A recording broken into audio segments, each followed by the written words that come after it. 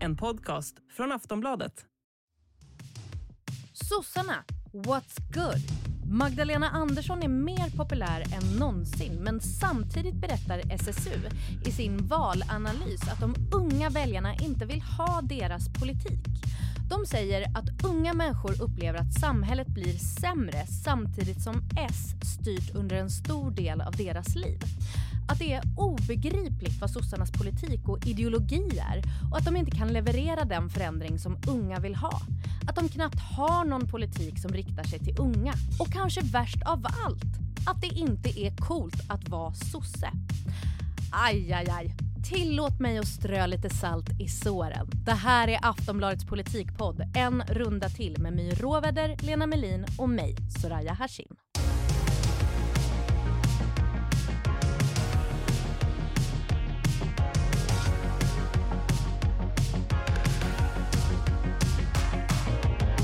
My och Lena, hallå! Hej. Hallå!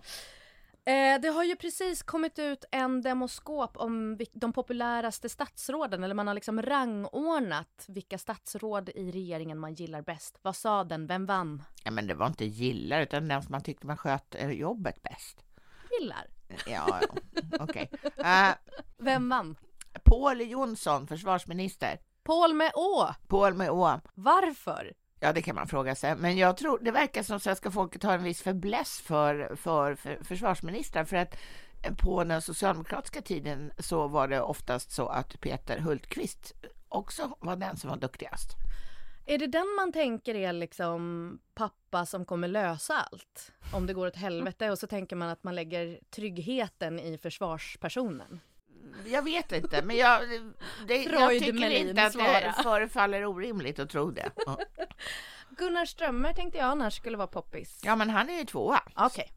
Det går inte dåligt för Gunnar. Jag tänker att försvarsministern är också en minister som inte har så mycket konflikt kring sig. Att även oavsett vem man har röstat på så kan man gilla en försvarsminister för att den håller landet tryggt på något sätt. Men monsieur vuxen i rummet, statsminister Hjalmar... Katastrof. Nähä. Katastrof. Delad 17:e plats. Nej. Jo. Är det sant? Ja. Vad pinsamt. Ja. Här kommer komma några ord ur min mun som jag aldrig någonsin trodde att jag skulle säga. SSU har kommit med en valanalys och det var saftig läsning. Jag tyckte det. What have you become? What have you made me? Kan vi snarare prata om. Okej, så SSU har funderat på varför det inte gick bättre i valet för Socialdemokraterna. Och en slutsats som de gör är den här. Att sossarnas vision om samhället de vill ha är för luddig i jämförelse med Moderaternas. De säger... Socialdemokraterna saknar en optimistisk framtidsvision där vi är mer jämlika och lever mer hållbart. Vi saknar även konkreta svar på hur vi ska nå dit. Socialdemokraterna behöver lägga fram en berättelse om vad vi vill se för samhälle på sikt. Någonting som de då menar att Moderaterna kunde göra tydligare. Och det här, mina vänner, är det vi ska ta fasta på idag. Om Ulf Kristersson var så bra på att visa vilket hus han vill att vi ska bo i, håller ni med SSU om att Socialdemokraterna har haft svårt att måla upp hur deras hus ska se ut? Ja. Absolut. Och det beror ju delvis på att de har den parlamentariska situationen. Alltså de hade inte så många som tyckte precis som dem och alltså fick de svälja och genomföra en rad förslag som ju absolut inte har någon socialdemokratisk stämpel. Och jag håller med SSU till fullo. Ja. Utöver det liksom parlamentariska läget, vad mer var det som gjorde att de inte kunde visa vad de vill framåt? Vad de drömmer om, vilket samhälle de vill ha? Men de har väl inte bedrivit ett idéarbete som är tillräckligt kraftfullt för att då skulle man ju kunna, alltså man skulle ju kunna kombinera de här två sakerna och säga att så här vill vi ha det egentligen om vi fick bestämma alldeles själva, och det får vi inte eftersom vi inte har 51% av rösterna. Men nu är vi tvungna att ta hänsyn till våra samarbetspartner och då får vi tyvärr genomföra saker som vi inte tycker är jättetoppen. Men vi gör det i alla fall. Men jag har ändå svårt att förstå varför. Hade de liksom inte folk? Passade inte just nu? Var det ingen som kom ihåg? Nej, men alltså, det där är ju jättevanligt med partier som har suttit i regeringsställning väldigt länge. Det är att de tappar sitt eget idéarbete. Ett verkligen tydligt exempel på det var ju de 4 partierna i alliansen där det till slut var stenat, var tomt liksom i idélådan. Är det som att man blir förslappad, eller? Man offrar så mycket för att sitta i regering och för att vara överens med sina partners och sådär, så att till slut så det här är något man tänker, det där tar vi tur med sen, och så plötsligt så har man förlorat valet och då är det sen för länge sedan. Som personlig utveckling när man är småbarnsförälder. Jag tar om 10 år. Men för jag tänker annars, bara som utomstående, man tänker att en politik vilar ju på en ideologi. Det borde inte vara så svårt att gå tillbaka till ideologilådan och bara plocka fram det här är vad vi står för, det här är liksom våra värderingar. Nej, det kanske inte är så svårt, men du måste ju också omsätta det i en kontext som är någorlunda konkret. Och för annars har ju människor, alltså de här övergripande målen säger inte så himla mycket om hur det blir i verkligheten. Vi vill att alla ska vara mätta, varma och glada. Ja, nej. Men hur? Men Ulf målade ju inte bara upp bilden av sitt hus, utan han målade ju upp hela kvarteret. Han hade ju med de andra högerpartierna bakom sig och kunde i alla fall ge intrycket av att de var överens. Medan på vänstersidan så fanns det ju inte ett riktigt lika tydligt regeringsalternativ. Väljarna visste kanske inte vad de skulle få om de la sin röst åt det hållet. Hur stor del av detta var Socialdemokraternas fel? Nej, men det var ju inte Socialdemokraternas fel, utan det är ju för att det var ett regeringsunderlag där det var väldigt oklarheter i vilka som ville samarbeta med varandra. Om Centerpartiet och Vänsterpartiet skulle komma överens, vilka som skulle sitta i en regering, vilka som inte skulle sitta i en regering. Det fanns en massa krav som var oförenliga med att liksom komma framåt i förhandlingar och liksom samarbeten. Så att det var ju mycket lättare för oppositionen att samla sig, för de hade ju en gemensam sak de kunde gå till val på, även om de var oeniga, och det var ju maktskifte, och det är ju en väldigt kraftfull sak att gå till val på, och det hade ju inte den andra sidan, så att det är ju så det är ju liksom inte ett partis fel att det var svårt att få ihop. Men hade man inte kunnat, jag vet inte, ta inspiration från men typ när alliansen bildades, eller som nu med Tidöavtalet, att man kan väl hitta sätt att i alla fall, de här 10 punkterna är vi överens om i alla fall. Vi är inte överens om allt, men de här sakerna som ni röstar på så får ni detta. Det var ju inte sån stämning, det var väldigt hög konflikt mellan Centerpartiet och Vänsterpartiet till exempel. Så att det var ju inte ett klimat där man satte sig ner och förhandlade om saker, eftersom Centerpartiet också sa att de inte förhandlade med Vänsterpartiet och att det fanns den här schismen. Så att det var absolut inte samma förutsättningar. Och det var samma då med alliansen, de hade ju också att man gick till val på maktskift. Alltså det är ju ett väldigt kraftfullt verktyg ändå att ha. Att man enas kring att man vill förändra makten, eller att man vill förändra liksom politiken i någon riktning. Alltså jag tycker det finns väldigt stora skillnader. Alltså Tidöavtalet och januariavtalet, de kom ju till efter valen, båda två. Och det är klart att då kommer man ju överens om saker som man tror man kan genomföra. Och det gjordes ju så även med januariavtalet ända tills det sprack när Liberalerna hoppade av. Men då vet man också hur spelplanen ser ut när valet är klart. Innan kanske man har det här hoppet som Nooshi Dadgostar visade i den här dokumentären. Om då lämnar man ju ute det som man inte kan komma överens om. För det står ju såklart inte i det där avtalet. Nej. Medan alliansen gick ju till val både 2010 och 2014 på ett gemensamt valmanifest. När det 2010 var ju en bibel. Alltså det var så tjockt och så mycket som man sorknade. Men de genomförde det till punkt och pricka, och sen tog det slut. Men liksom, vi är ju i samma situation idag, antar jag då. Att skulle det vara val idag skulle det väl vara samma konflikt på vänstersidan som det var inför valet. Alltså hur ska de lösa den här pucken framåt till nästa val? Ja, men som de själva säger så är det ju inte det här en tid för gemenskap. Alltså när man sitter i opposition, utan det är ju liksom en tid som, precis som vi sa, Socialdemokraterna har ett problem med sin politikutveckling efter flera år i regering. Alltså man måste sätta sig ner och så måste man se över vad man själv har, man måste politikutveckla, och sen så måste man liksom gå mot nästa valrörelse och vara liksom fastare i, fastare i köttet. Man måste vara fastare i vad det är man står för och vara tydligare i det. Och sen är det också mycket personkemi, och just nu så sker det ju ett ledarskifte i Centerpartiet till exempel. Och det är ju ett avgörande parti för vänstersidan om de ska få ihop ett regeringsunderlag, att de har med sig Centerpartiet. Och så där kan man ju inte heller sätta sig ner och försöka utmejsla någon slags gemensam politik eller gemensam plattform eller gemensamt samarbete med en person som inte finns. Så att det är ju någonting som kommer att ske mot slutet i så fall av den här mandatperioden. Sen kan man ju, för att återknyta till din bild med att de var överens om hur hela kvarteret, eller att Ulf Kristersson kunde presentera ett helt kvarter. Det där har ju en tendens att uppluckras under mandatperioder. Tid finns. Tid finns. Och om Tidöavtalet skulle spricka så är det ju inte det första av den där typen av avtal, utan bara det senaste. De brukar aldrig aldrig överleva.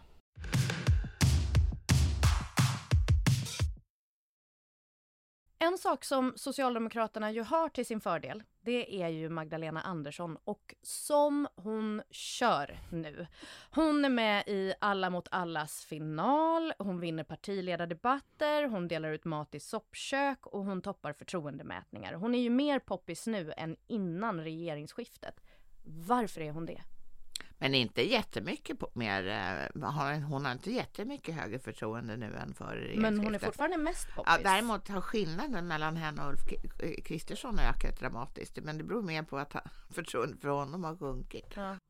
Men varför är hon så poppis? Varför går det så bra för henne? Vad är hennes fördelar? Alltså, en av hennes absoluta fördelar är att hon är tydlig. Sen kan hon ju ha en nackdel också, att hon kan ibland verka lite sur och liksom kantig. Men det kan man ju säga att efter nu i alla fall, kanske inte hela tiden efter valet, men nu så verkar hon ju så himla glad och sprudlande hela tiden, så att då finns ju inte den negativa delen så att säga. Slipper ju också alla de här löftesbrotten. Ja, just det. Som den här regeringen tampas med. Att man har lovat någonting i en valrörelse. Sen kan man väl tycka att de har kanske overdone lite med sina löften. Men de går ju också in i en period av en helt andra förutsättningar med ekonomin runt politiken. Så att även om de kanske hade lovat andra saker som var lite lättare att uppfylla under valrörelsen, så skulle det ju bli svårare och svårare ju längre in i den här lagkonjunkturen vi kommer, eller ju närmare den vi kommer. Så det är liksom det slipper hon. Okej, så det är lättare för henne då att vara skärmtrollet som hon är... behöver inte ta ansvar, hon kan ju bara lägga politiska förslag. Det som överraskar mig mer är väl att de inte är mer kreativa i de politiska förslagen de lägger, att de fortfarande håller sig väldigt mycket in som om de skulle kunna bli ansvarsutkrävda för den politiken de lägger. Alltså man kan ju vara lite mer konstnärligt lagd när man är oppositionspolitiker än när man sitter i regering. Men jag tror det beror på att de har inte byggt sitt hus. De har ingen kista av idéer eller ösa ur.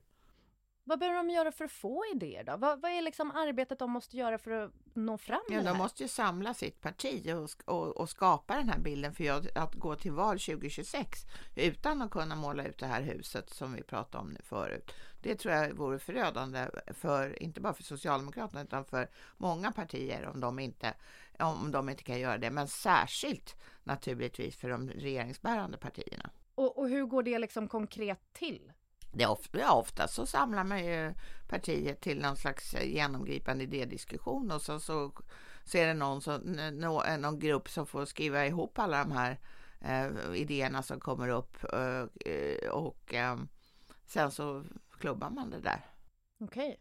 Så egentligen som en helt vanlig personalkonfa på vilket jobb som helst när man sitter med post-it-lappar i grupper. En grej som kanske de flesta kommer ihåg är ju Centers idéprogram som kom i och för sig vid det här laget ganska länge sedan, men det var när Annie Lööf var ny partiledare och det var ju väldigt vildsinta förslag får man ändå säga om månggifte och sånt där.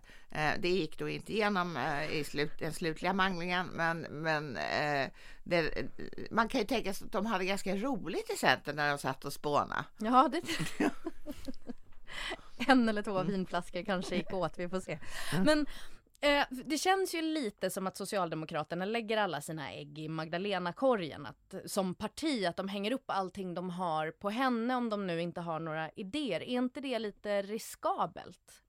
Alltså det är väldigt riskabelt i politiken att bara använda sig av en person. Människor kan ju sluta, människor kan bli sjuka. Nu säger inte jag att någonting av det här ska hända Magdalena Andersson. Men det är en väldigt skör strategi. Jag tror att Centerpartiet kommer känna av det nu när Annie Lööf slutar. För de har hängt upp väldigt mycket på henne och lyft fram henne som sin stora styrka. Och då blir det ju en kris när en sån person försvinner. För att det liksom blir en hel identitetskris för partiet istället för bara för att man har liksom en förändring i ledarpositionen. Så att det är ju inte en bärande strategi att ha. Och det visade sig i valet också egentligen, för Magdalena Andersson är ju inte statsminister. Även om man hoppades på att liksom hennes popularitet skulle bära fram dem till den posten, så gjorde det inte det. Men jag tänker, vilka andra typer av personer skulle de behöva i toppen på Socialdemokraterna? Jag tror att en sån här person som Mikael Damberg är jättebra. Han snackar om vad som helst och ser glad ut. En gladis, är det man behöver? En liksom mångfacetterad eller mångkunnig? Som är liksom lite positiv, ser positivt på livet och inte deppar ihop. Alltså han är antitesen till P1 Morgon som varje dag är en problemkatalog. Alltså lyssnar man på eller läser man SSUs valanalys så vill de ju ha unga visionära typer som gör det coolt att vara sosse. Coolt. Ja. Okay. Ja, dit är det väl ganska långt. Men snälla, det känns som att vi satt här för 1 år sedan och jag bara, ge mig en ung cool sosse. Vi har kämpat med det här jättemycket. Men jag tänker så här, man kanske inte måste vara så snide idag. Alltså, måste man vara det? Jag vet inte. Nej, SSU verkar ju vilja jag talar i min egen skull. Men för de måste man vara cool. Kan jag få inte vara cool, tack. Men för att få hoppa tillbaka till Magdalena Andersson så är ju hon oerhört viktig för Socialdemokraterna. Hon efterträdde en partiledare som var extremt lojal mot sitt parti. Han blackade ur när han blev bortröstad på grund av någonting som han tyckte var helt fel att han blev bortröstad för. Men jag tror också att han gjorde av lojalitetsskäl. Med honom vid rodret hade Socialdemokraterna inte ökat i valet. Och det visste han. Det visste alla. Det är sorgligt. Ja, men då har de ju ändå tagit konsekvenserna av det. Det blev hon istället. Det var ingen som nominerade någon annan överhuvudtaget. Det var det enda partidistrikt föreslog henne. Och hon är ju en extrem tillgång för dem. Men det är som jag precis sa, att man kan ju inte hänga upp allting på en person. Man måste ju ha ett batteri med folk som, så att säga, alltså väljarna dels känner igen och dels i huvudsak tycker är ganska bra.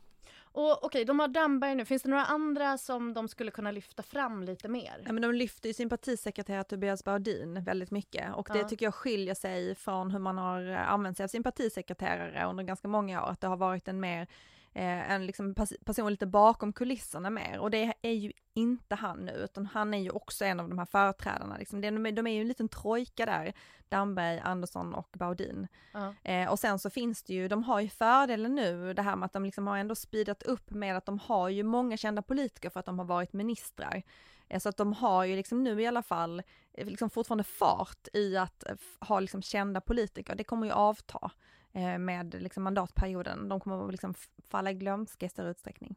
För jag tänker om ni skulle få ta en person från andra laget, från högersidan och ge till Socialdemokraterna för att de skulle lyckas. Vem skulle ni ta? Gunnar Strömmer. Denna Gunnar alltså. Every time.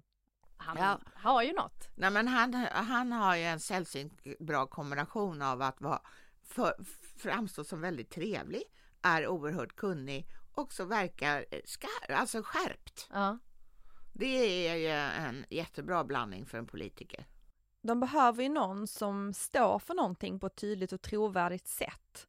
Som folk lyssnar på och som folk tror på när de säger någonting. Att det här är det de jobbar för. Och det inte känns som att den kommer ändra åsikt så fort vinden blåser åt ett annat håll. Exakt. Jag tror att de har potentialen Magdalena Andersson att hon ska vara en sån politiker. Men om man ska ta någon från andra sidan så är väl den mest framgångsrika politikern Jimmy Åkesson.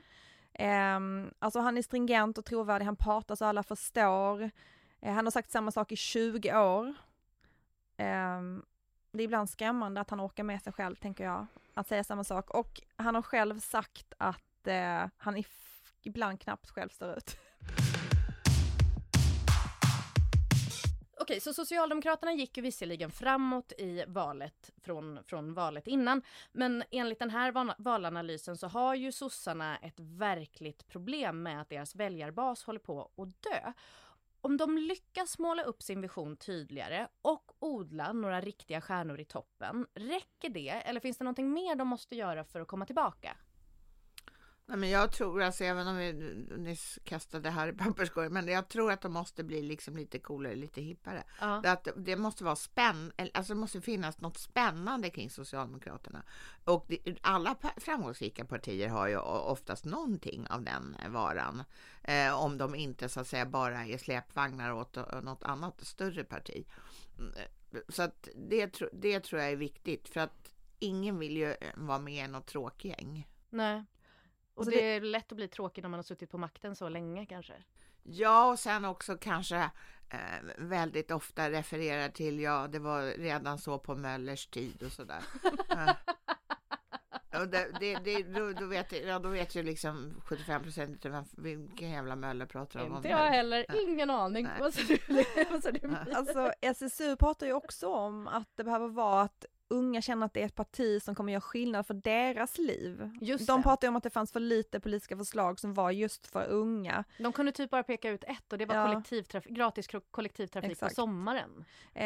Att man ska göra det bättre för alla, men samtidigt hade de ju en liten motsägelse i den här valanalysen. Och det var att de skrev att ingen röstar på ett parti för att göra det sämre för sig själv, för andras skull. Och ja, men är det inte just det som är socialism? Att man offrar någonting av sin egen välgång, eller vad man ska säga, för att andra som har det sämre ska få det bättre. Så där kanske de har lite av en utmaning då, socialdemokratin. Det är tur att det inte är fler som är 18 plus och under 25 som sitter i olika beslutande församlingar.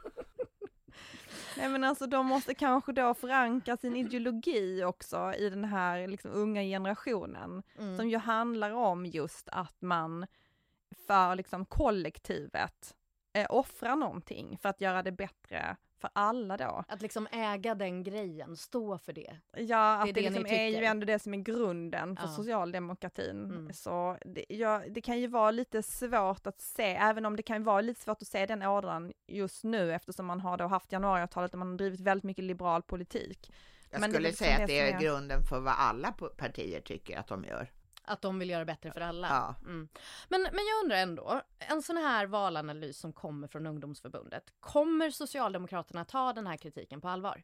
Alltså de vet att det finns ett arbete att göra här, och Magdalena Andersson pratar ju om det hela tiden nu. Att det här är liksom tråkigt att vara opposition, men det är väldigt nyttigt för partiet att göra just den här, liksom, att utveckla folkrörelsen och de liksom politiska idéerna. Men kommer Magdalena Andersson sätta sig ner, läsa den här pdf-en och säga good point, det här ska vi lyssna på? Nej, men de gör ju en egen valanalys, och det är klart att den kommer ju vara mycket viktigare. Den här kan ju säkert ses som ett inspel av den, men så det vuxna partiet kommer ju göra en egen. Gör en egen. Och jag tror att vissa delar av det här skulle vara med i den vuxna. Vad ska man säga så? Vi pratar ju om vuxna människor ändå, människor som är unga och som röstar.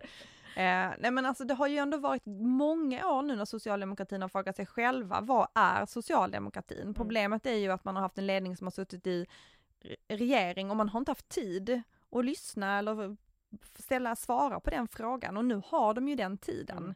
Så att det ska bli väldigt intressant. Och nu har vi gett dem en strategi. Varsågoda. Vi har löst socialdemokratin. Varsågod Magda. Det bästa av det här.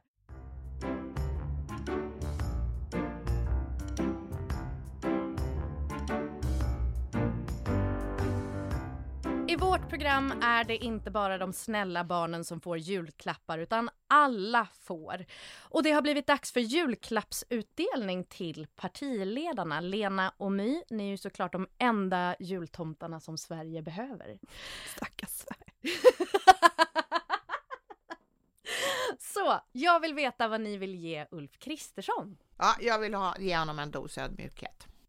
En dosa ödmjukhet. Ja, därför att han kan inte hålla på och säga så när vi vann valet, när vi förlorade valet, om vi ska säga vi. Med en fin rosett på. Jag håller med. Men alltså, och liksom, det har varit en ansträngande höst. Nu vill jag bjuda in er tillsammans med att liksom avrunda hösten tillsammans med min familj och dricka glögg på Sagerska huset. Nej tack. Dos ödmjukhet. Vad får han av dig, My? Ja, men min känsla var lite att jag ville ge dem alla någonting som har med hälsa att göra, för att det är ju liksom, valrörelse är så ohälsosamt på alla sätt. Men jag tyckte att Ulf Kristersson var den svåraste, och det är för att jag har ju ett litet träsk som jag hamnar i när det kommer till Ulf. Och det är att jag är övertygad om att han egentligen borde vara så här slam poetry uppläsare. Jag kan liksom inte komma ur det här att varje gång han har en presskonferens som den han hade nu häromdagen, där han liksom bara sa nonsens, men liksom är upprepad och liksom lite så här i takt. Ja, just det. Att det liksom faller in i det. Ja, så att jag tänkte mer att jag skulle ge honom någon slags så här, ja men utveckla den förmågan. En metronom kanske, så här tick, tick, tick, tick, så han hittar liksom sitt tempo. Vilken bra idé som han kan ha på sitt bord i Sagersta. Ja. Vad vill ni ge Nooshi Dadgostar? Ja, jag ger henne en feministisk grundkurs, och den ska hon få dela tillsammans med sin ledning. Och där ska de lära sig att inte säga jävla fittor, bland annat. Jättebra kurs. Och det tycker jag är jätteviktigt för henne, att hon genomgår den här tillsammans med sina kamrater. Därför de är nämligen ett feministiskt parti. För de verkar ha glömt det. Och nu tycker jag att de behöver det för att komma tillbaka till så att säga good old times. Du är så omtänksam. Alltså jag har också en kurs till henne. Det är konstigt nog. Alltså jag vet att jag tänkte ge henne någonting som riktigt irriterar henne. För att jag tror att hon gillar det. Och bli lite retigt. Ja, att bli liksom lite retigt och bli sur. Tycka att någon är dum. Så varsågod, Nooshi. En influencerkurs, tänkte jag. Alltså det skulle passa. Hon skulle kunna lära sig att det ser så där härlig ut på toppen av ett berg. Att se så där glad ut när man liksom är hemma och fixar. Ska sitta bäst på huvudet. Exakt. Alltså fota all sin mat innan hon äter den. Slabba upp en sån här entrecote med pommes och lite sås. Vem äter pommes med sås? Det är jag! Ja. Jättegott. Såklart du gör. Ja. Och liksom bara fota den så här glatt. Härligt. Hashtag leva livet. Hashtag. Ebba Busch. Vad ska hon få i år? Vem ger inte någon som har allt? Hon får ett psykologsamtal. Det krävs, det här med att hon tror att hon talar sanning, det tyder ju på en väldigt skev verklighetsuppfattning, och det är där det ska så att säga börja med ta sin utgångspunkt från. Nej, men du är en sån omtänksam tomte. Ja, du verkligen... inte massa grejer, massa klimatförstörande saker, utan här är det olika typer av upplevelser. Ja, det är fantastiskt. Årets julklapp. Ja, men jag tänkte också upplevelser. Jag har faktiskt gett ett psykologsamtal till någon annan. Vi kan ta det sen. Men jag tänkte också att hon behövde en upplevelse, någonting stillsamt. Typ så här floating. Ta det lugnt. Ja, tagga ner. Okay. Magdalena Andersson. Och improvisationsteater. Ja, därför att det där kommer att göra susen för henne. Just det här hennes ibland ganska bitska framtoning. Hon har fastnat lite, tycker jag, i den där rollen, och nu behöver hon hjälp genom improvisationsteatern och frigöra sitt roliga jag som hon enligt alla har. Ja, precis, för du har sagt det någon gång att hennes omgivning säger att hon är otroligt skojig. Och det tycker jag att hon borde visa mer av. Kör, KBK. Hon behöver också någonting som väcker liksom lite livslust och glädje, tänker jag. Efter att hon har träffat oss journalister på riksdagsjournalisternas fika nu i veckan, så jag tänker att hon behöver slippa journalister ett tag, för att hon verkar irritera sig otroligt mycket på oss. Och då tänker jag så här, julklapp, varsågod, 2 veckor. Du får vara i fred. Du är inte statsminister länge. Ingen kommer bry sig om dig på 2 veckor. Johan Persson. En vegetarisk kokbok. Utforska andra delar av kostcirkeln. Alltså jag kommer säga en sak nu som, jag säger inte att det här har med Johan Persson att göra. Men under valrörelsen så fick mitt barn äta väldigt mycket korv, alltså min 3-åring, för att det var lätt, tiden var knapp och hon älskar korv. Det är liksom minsta motståndets lag och så vidare. Du säger att alla partiledare är 3-åringar. Nej, jag säger bara så att hon blev jätteförstoppad av det. Och det drar jag inga slutsatser om annat än att jag berättar just denna faktan. Och nu säger jag att lite vegetarisk kost skadar inte. Man blandar upp det lite. Varsågod. Lena, vad får Johan av dig? Ja, han får ju såklart talektioner. Så att han slutar fladdra runt och säga konstiga saker, vilket skadar hans anseende. Så att det här är inte något dåligt, utan det här är liksom gå till botten med det här slafsandet. Märta Stenevi. Jajamensan, hon ska få jag måste säga Per Bolund först. Okej, vi tar Per Bolund först. Ja, för han får nämligen också improvisationsteater. Han måste också komma loss. Han ser ut som en stenfigur. Slappna av lite. Ja, och därför så får när han är borta på den där kursen då, för den är ganska lång. Men ingen kommer märka det. Så ska Märta få en roligare partner. Som hon har lite roligare med än Per medan han är borta på kurs. Har du något konkret förslag på vem det ska vara? Nej, men det finns säkert många där i Miljöpartiet som skulle kunna passa. Jag vet inte. Men... Roligt. Vad får Per Bolund och Märta Stenevi av dig? De får en gemensam present av mig. Och det är inrättandet av en skogsriksdag. Varsågod. Vad är det? Nej, men det finns ju så här landsbygdsriksdag, det finns ju olika typer av riksdag, alltså det är väl någon slags mer möte där man diskuterar frågor kring ett ämne. Och elevriksdag har jag varit på många gånger. Elevriksdag finns det. Och då tänker jag så här, en skogsriksdag, någonting de kan engagera sig i och syssla med medan liksom den här regeringen monterar ner klimatpolitiken. Just det. Någonting som är lugnande för dem. Hemmaplan. Ja, och också tycker jag att det är en bra idé. Ja. Varsågoda, det kommer idéer här. Lite politikutveckling för er. Skogsriksdag, varsågod. Annie Lööf, på väg ut genom dörren. Vad ska hon ha på vägen? På vägen? När hon kommer ut genom dörren ska hon få ett meningsfullt jobb. Ja, och vad är det? Ja, alltså hon har ju många intressen, men en av dem handlar ju om kvinnor och jämställdhet och mäns våld mot kvinnor och sånt. Jag skulle kunna tänka mig att det skulle kunna vara en uppdrag inom den sektorn som hon skulle kunna driva med stor emfas. Det skulle hon göra bra, tror jag. Vad säger du? Alltså hon behöver ingenting nu, hon har sin frihet. Fly little bird fly. Sist men inte minst, Jimmy Åkesson, vad får han i julklapp? Ja, han får ju då en personal shopper. Alltså dessa kavajer, dessa enormt fula slipsar. Det finns mycket att göra där. Och hans framtoning kommer att bli oerhört mycket bättre. Det var omtänksamt. Vad säger du? Alltså det är terapi. Terapi? Ja, precis. För vad gör man när alla ens mål och drömmar har uppfyllts? Ja. Alltså man får ju total identitetskris. Det har inte hänt mig. Men jag har hört talas om att det blir så. Men han har ju fortfarande inte någon ministerpost. Nej, men jag tror att han ändå liksom är där. Det börjar krisa nu. Ja. Vem är jag? Hitta vad ska jag göra? Vad är meningen med livet? Ja. Alltså ett helt livsverk. Ja, terapi. Tack så jättemycket My och Lena. Otroliga julklappar och tack så mycket för idag och god jul! Detsamma till dig. Nästa avsnitt blir mitt sista för en runda till. Men det ska vi snacka mer om då. Vi som har gjort det här avsnittet är producent Olivia Svenson, experter My Råväder och Lena Mellin och jag heter Soraya Hashim. God jul på er och ta hand om er. Vi hörs nästa vecka. Hej då!